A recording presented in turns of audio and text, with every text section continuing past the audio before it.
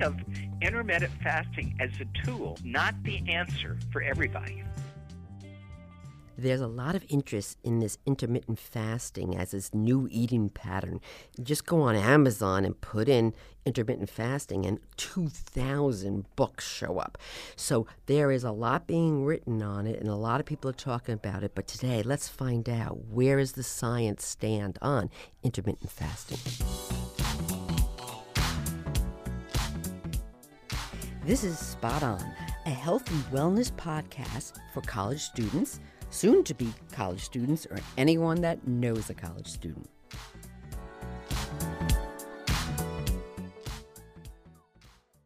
Spot On breaks through the latest health and wellness information hijacked from media headlines to provide you with accurate and usable information that is, well, spot on to meet your needs. I am your host, Dr. Joan Salge Blake. I am a nutrition professor at Boston University and the author of the college textbook called Nutrition in You, which is used in colleges across the United States and abroad. Today's Spot On episode is going to be talking about intermittent fasting. You know, I Googled it, and in a nanosecond, 50 million results appeared.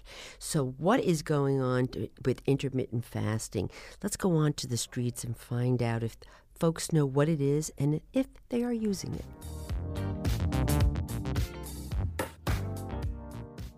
I've actually done it before. It works, but it hurts. It's not necessarily something that I would recommend for everybody, because I feel like everybody has their own dietary styles. I don't know how effective it is, honestly. It seems like kind of an unhealthy attitude towards food. I would say the better way to go is just, finding the right amount of exercise and matching your eating schedule with your daily schedule and finding a good routine for it rather than going instantly to fasting. I actually have a few friends that are doing that. I guess it's a lifestyle they choose to do, but I guess the problem is a lot of them, they just say I'll do it, and then after 2 weeks they quit, and then they go back to their normal routines. I think that a lot of people use it as a way to make them feel healthier about maybe not eating healthy during those periods when they're not fasting. I feel like it's not healthy. I don't know, I feel like you should just instead of just not eating, you should, eat healthier. I feel like there are a lot of fads when it comes to eating and how you eat, especially to manage weight. And I honestly don't know if fasting is as effective as other ways of maintaining a healthy weight. I am so excited to have today on Spot On to talk about this whole thing about intermittent fasting, Dr. James Hill, and he is one of the world's most foremost experts in obesity and weight management. I was lucky enough to be with this man at a conference in Toronto very, very recently, and of course he spoke because everybody loves to hear him. He is the chair of the Department of Nutritional Sciences and the director of Nutrition Obesity Research at the University of Alabama in Birmingham. He was for years at the University of Colorado. He's been a president of not only the American Society of Medicine, but also the Obesity Society. He's published over 600 articles and book chapters. He's actually authored 2 books. He's also co-founder of America on the Move, as a national weight gain prevention initiative that I'm sure we're going to talk more about. But let me just get right to the thing of what makes this man brilliant. And really, the thing that really makes Dr. Jim here brilliant is that he had the foresight to marry a registered dietitian nutritionist. Absolutely. I take total credit. Yeah. And we all know, this bio you sent me, I don't care. She's the key to your success. You're very astute, my dear. Yes. Hello. All right. So the smart man with the even smarter wife is an expert on weight management and obesity, and he is going to help us out with what is intermittent fasting and why it's such the rage. So please, Dr. Jim, what is intermittent fasting? What a great question, Joan. And in fact, there's not one definition of intermittent fasting. What we're trying to do when we suggest the concept of intermittent fasting is extend that period of time during the day when you don't eat. So let's say typically you might go 8 or 9 hours not eating, basically when you sleep, and during the other time it's like fair game. So intermittent fasting is saying let's have some periods where that fasting period is longer. In some cases it can be a whole day. So alternate day fasting is one thing that's popular, where every now and then you take a day and you don't eat, or you eat maybe up to 500 calories. There are so many variations in this. So a typical one would be every other day you fast, and then the following day you eat what you want. Okay, Jim, just every other day you fast? I mean, that is, I was raised Catholic, so I used to dread Good Friday because you're supposed to fast in between meals, and that killed me. That was like the longest day of my life. Right. And so the fact that every other day you're going to fast, wow. But there again, if you don't like that one, you can do one where you fast 2 days a week. It's called the 5-2 plan. Okay. Or you can do the 6-1 plan. So you can eat 5 days a week normally. 2 days a week you either fast or you eat, very little, up to 500 calories, or you can do that once a week. So there's, you can sort of mix and match and model it to what you prefer. It's hard for me to believe that people could do the alternate day for a very long period of time, right? Yes, I would think so. Probably do that for a while, but I think it'd be very hard to do forever. And that's one of the problems with this, is that clearly people can do it in the short term. The question is it a long-term tool, or maybe it should be used as a short-term tool? Like what do you mean by short-term tool? Like, in other words, one of the ways we're particularly interested in it is after people lose weight, and by the way, we're pretty good at producing weight loss. Where we run into problems is keeping the weight off. And so one of the things that we teach people is this is a tool that when you have a rough patch during weight loss maintenance, maybe for a week you do alternate day fasting. Okay, while you get through the rough spot, then you go back to the way you were. So it doesn't necessarily have to be a long-term tool. It could be a short-term tool.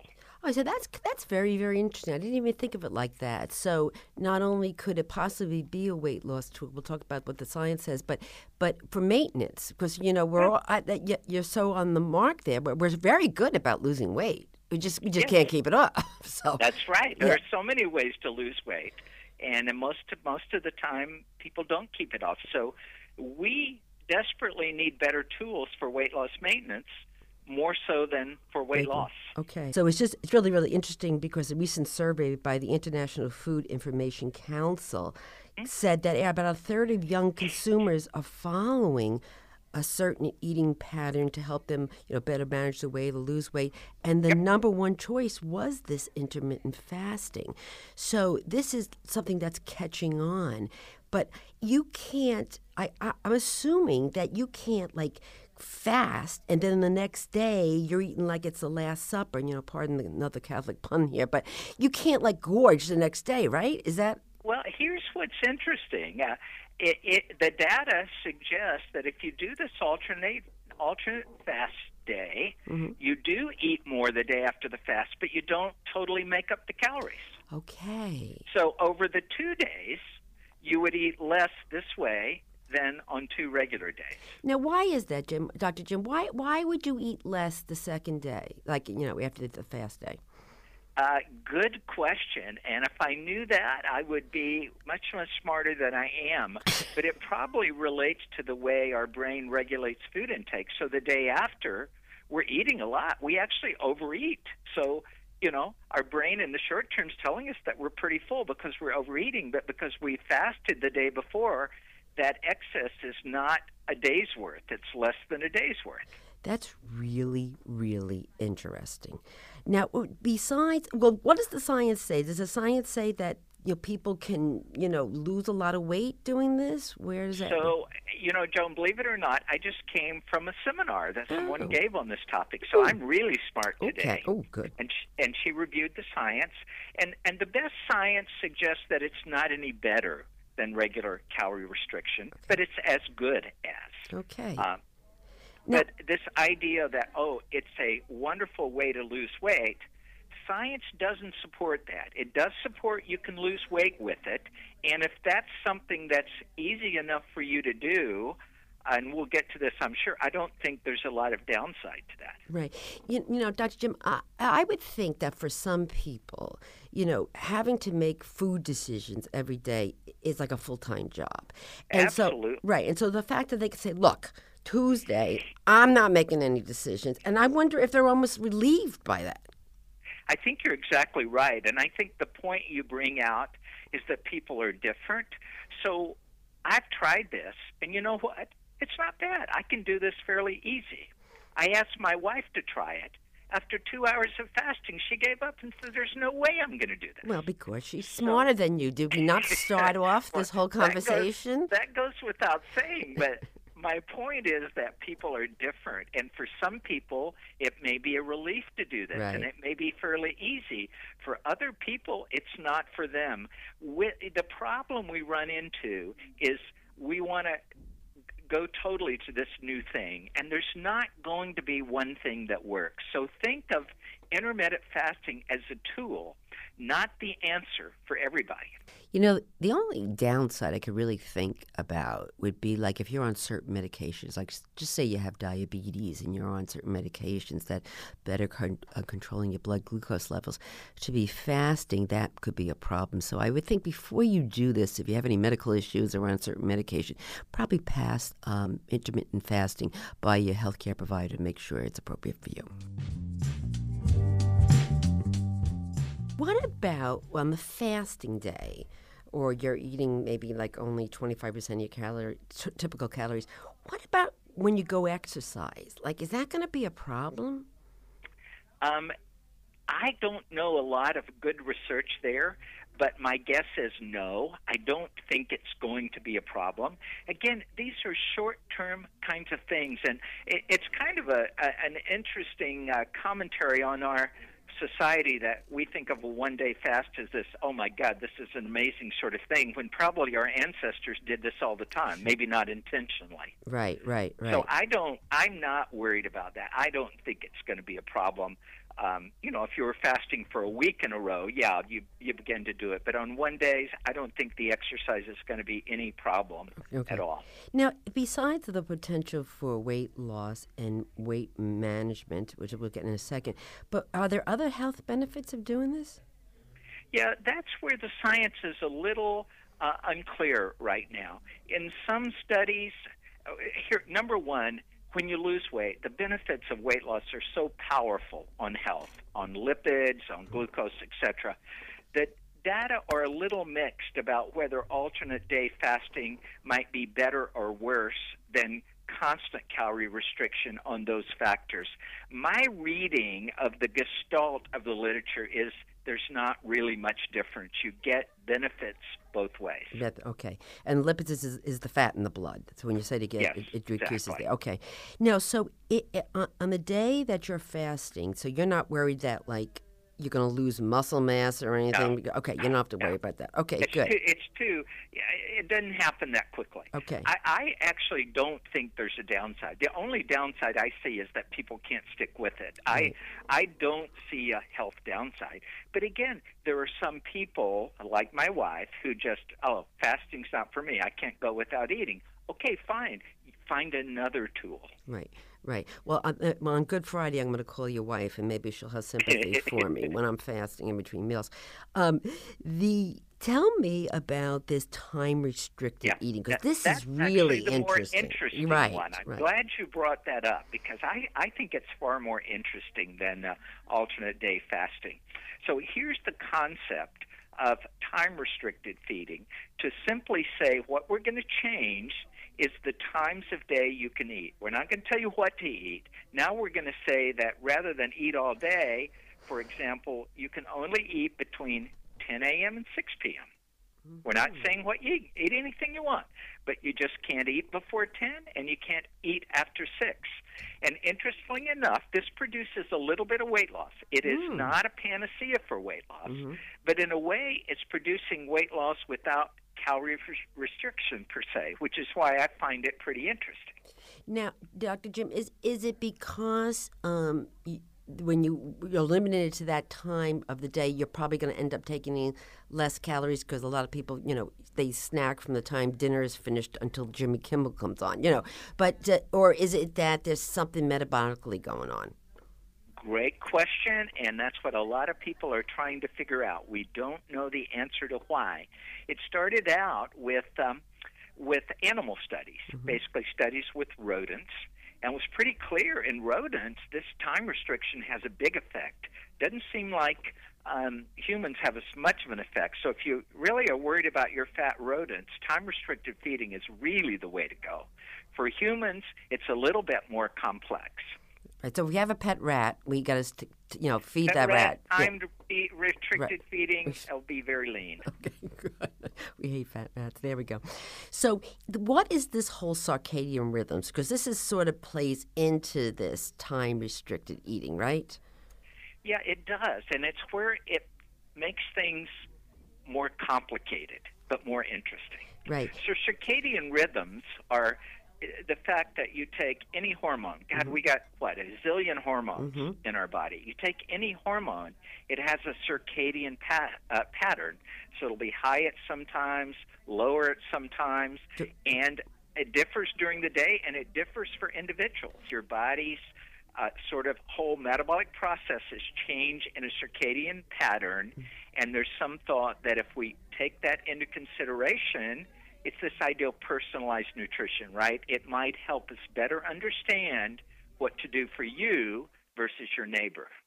So the circadian rhythms is like this 24-hour rhythms in your body, right? So this it kind of is in lockstep with your everyday light and dark cycle, right? So this is the rhythms. Okay, so they're thinking that maybe the hormones are different at night than they are during the day, and that might play a part in this whole metabolism and how food is stored or how calories are stored as fat or used as fuel. And that could be really interesting. If that's the case, and if it's, so this time-restricted eating works and you don't want people munching at night, I'm wondering, should we go to the old adage that, eat breakfast like a king and lunch like a prince and dinner like a pauper? So I think what we know is we have some really good hypotheses there. We don't have the data yet to say that's the case.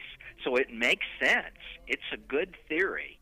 But what we don't have is the data to show if that's right or not. Right, okay. I think what you're going to see is that science is going to be coming out pretty soon. Okay. And so that old adage of, eat a lot early in the day and less later in the day might be true. We just don't have the science today to back it up. Right. Okay. Good. So when that comes out, could you call me and then you'll be first on my list. Okay. No, I bet your wife is going to be the first. Oh, yeah. But then, all right, then I'll be second, and I'm having to get back on there. So that is great because I think that would be another interesting way for people to better manage, how they're eating. And when you think about it, food is fuel, and it would make more sense to put the fuel in earlier in the day than later at night when you're sitting on the couch doing nothing. So that. But I'll give you an even more important one than that we do have the science for right now. So what you're saying is, does diet match metabolism? One of the things that we know for sure that has a huge impact on metabolism is my favorite behavior, which is exercise. Oh. So if you're an exerciser, the best diet for you is different than if you're not an exerciser. Oh, tell me more. So if you're an exerciser, so let's take the favorite villain today, which is sugar, right? We're telling people to eat less and less sugar. If you take the top athletes, and I had a friend who measured food intake during the Tour de France, and these guys were consuming massive amounts of sugar. So the idea, it's not sugar per se, it's excess sugar. So if you have a metabolism where you're not exercising, you're not burning a lot of calories, you better limit fat and sugar. But if you're an exerciser where you're burning and oxidizing these things, the long and short of it, Joan, if you're exercising, you can have way more fun with your diet without getting into trouble than if you don't. The whole idea is, okay, we're trying to get the weight off or this intermittent fast, but you're thinking that it may be even better to better manage your weight. And can you explain why is it so difficult for people to manage the weight loss? Yeah, it's a tough one, and anybody who's tried to lose weight knows that. And, you know, for years and years and years, we kind of blame the person. Mm-hmm. Joan, if you would just step away from the table, everything would be fine. What we know now is there's really biological, environmental processes that make it tough to keep weight off. So we actually came up with the concept of the energy gap. So if you're an overweight person going along just fine, and we measured how many calories you were burning. Mm-hmm. Let's just say, for example, you're burning 3,000 calories a day, okay? Now we put you in a weight loss program.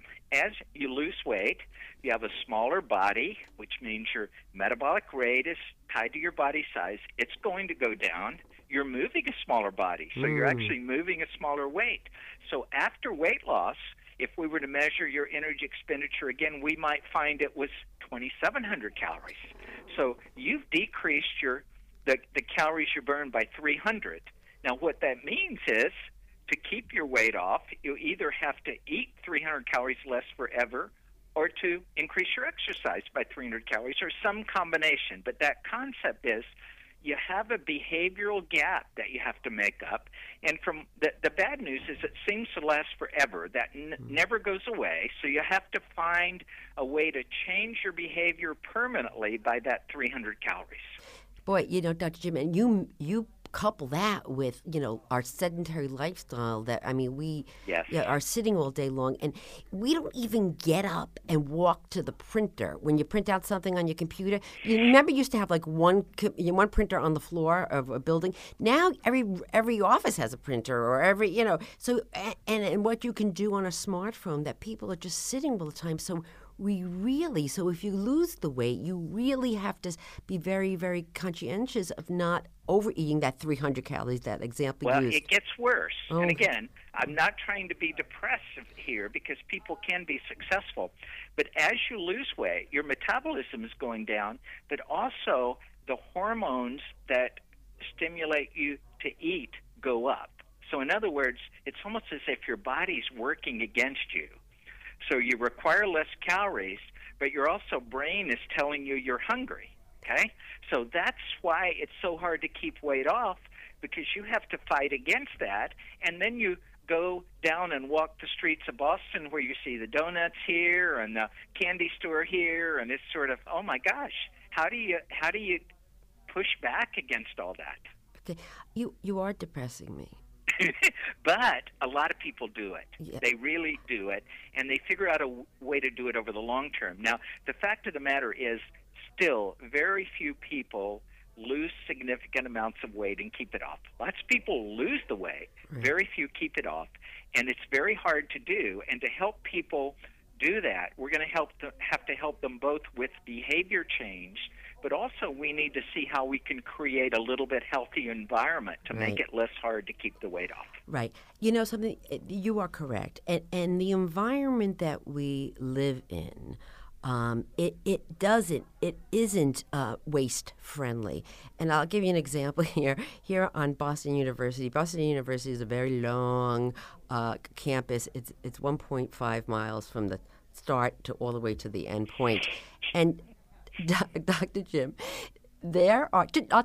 you tell me, how many Starbucks do you think are on this campus that is 1.5 miles?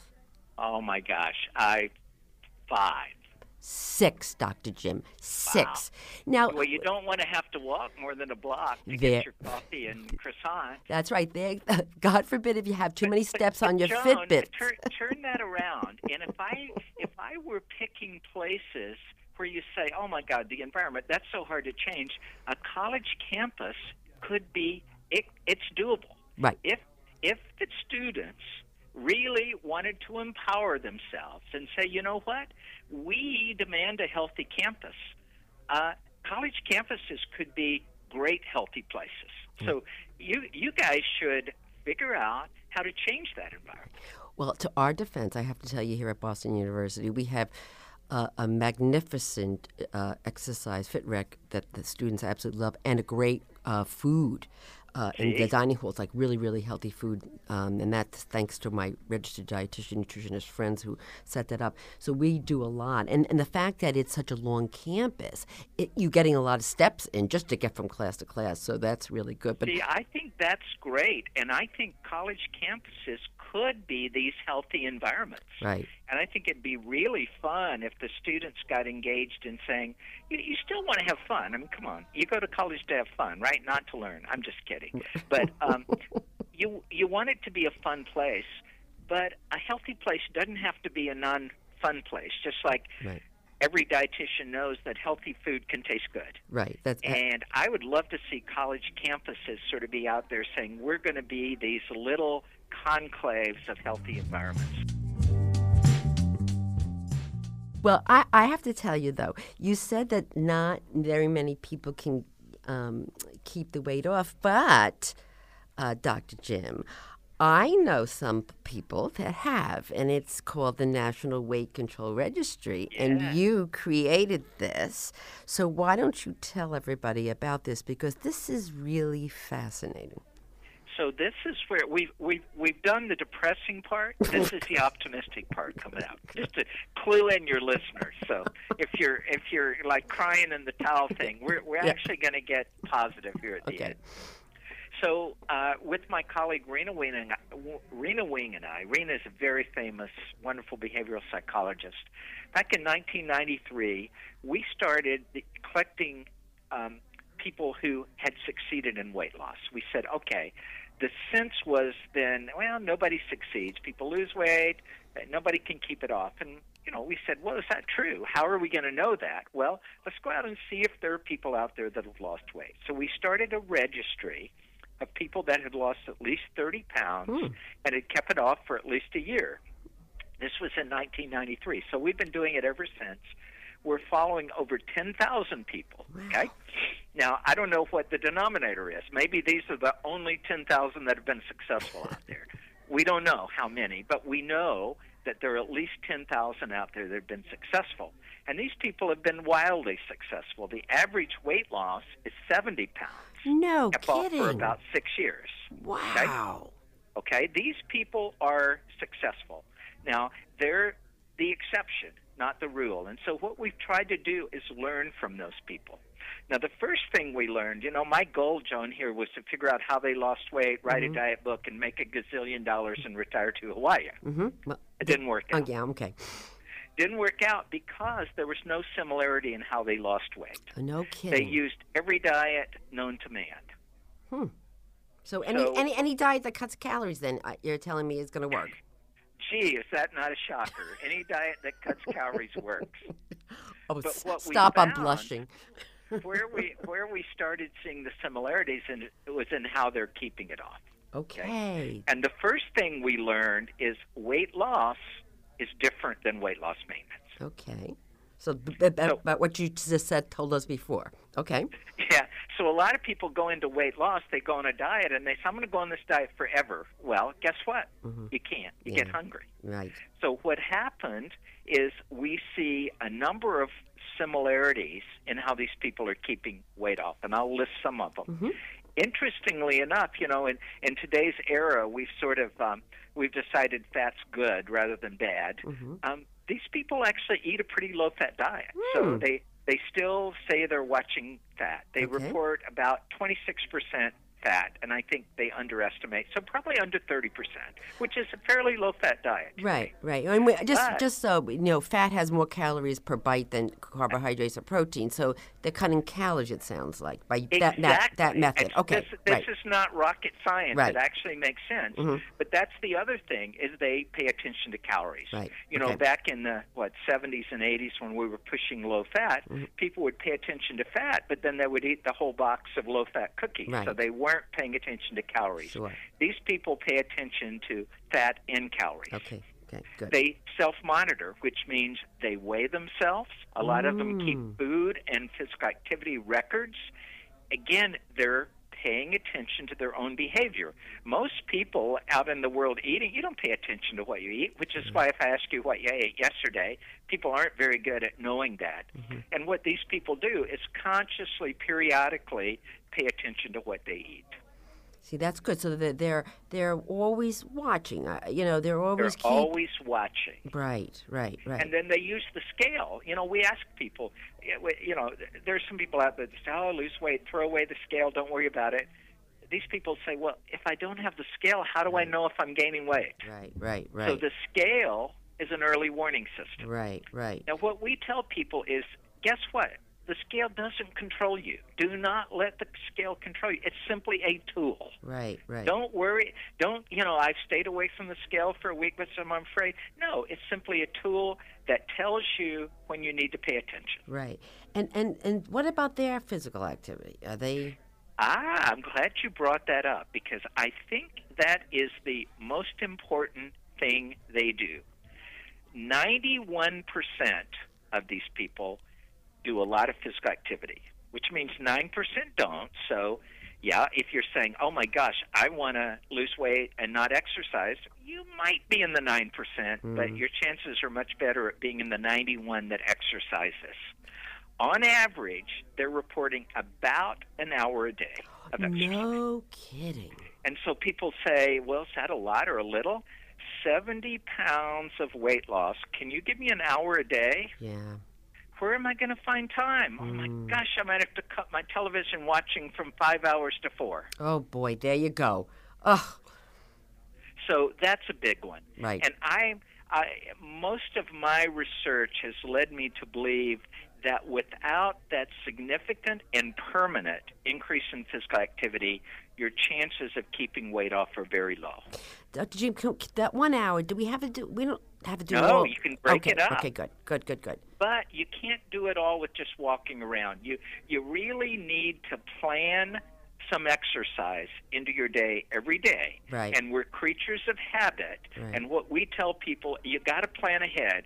If you get up and say, "Oh my gosh, well, I exercised today," you're a toast. You're going to lose. Yeah. You've got to know the night before what you're going to do the next day. Right. So you got to pack everything up and get up and do it. Okay. Yes. And just get it over with, and you have to do it. Yes. So it sounds like this intermittent fasting. It could work for some people. It could work for maintenance So this is good. I was expecting you to say no, but it may. So it may the work. problem is we go all in on intermittent fasting. It's the answer. No, it's not the answer. It's a tool that can be used. I don't have any problem. If those kids on campus are using intermittent fasting, I don't have a problem with it. But I will tell you, they're unlikely to be able to sustain this forever. They've got to be physically active. They've got to do some other things on top of that. But I'm not concerned about the downside. I just don't think this alone is the answer. It's a tool, not the answer. Okay. But it sounds like that we have to make some, changes in our behaviors, getting up and moving and exercising, maybe washing up portions and counting and being more mindful of what's going on in our diet. That's exactly right, Joan. All right. Well, Dr. Jim, thank you so much for being on Spot On. And I think we ended on a happier note. Do you think? Yeah, you depress people at first, but you need to get them optimistic at the end, because I think we have to figure this out. It's not if we figure it out. The consequences of not figuring out aren't great. We've got to solve this problem. And at the end of the day, it's not just that people are going to be leaner, they're going to be happier. Right. I totally agree, because they're going to be happy about the fuel that they're putting in their body, and they're going to be happy about moving their body. Yes. So, my dear, thank you so much for being on Spot On and sharing your wisdom with us. It was such a pleasure talking to you.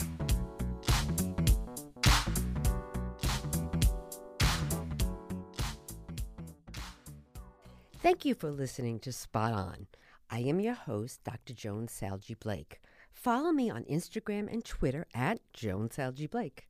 Please subscribe to Spot On through Apple Podcasts, Spotify, or anywhere you find your podcasts. Also, visit our Facebook page to join the conversation and tell us what you'd like to hear in future episodes. And oh, by the way, could you ask 5 of your friends or family members to download Spot On and subscribe to it? Do I ask a lot from you?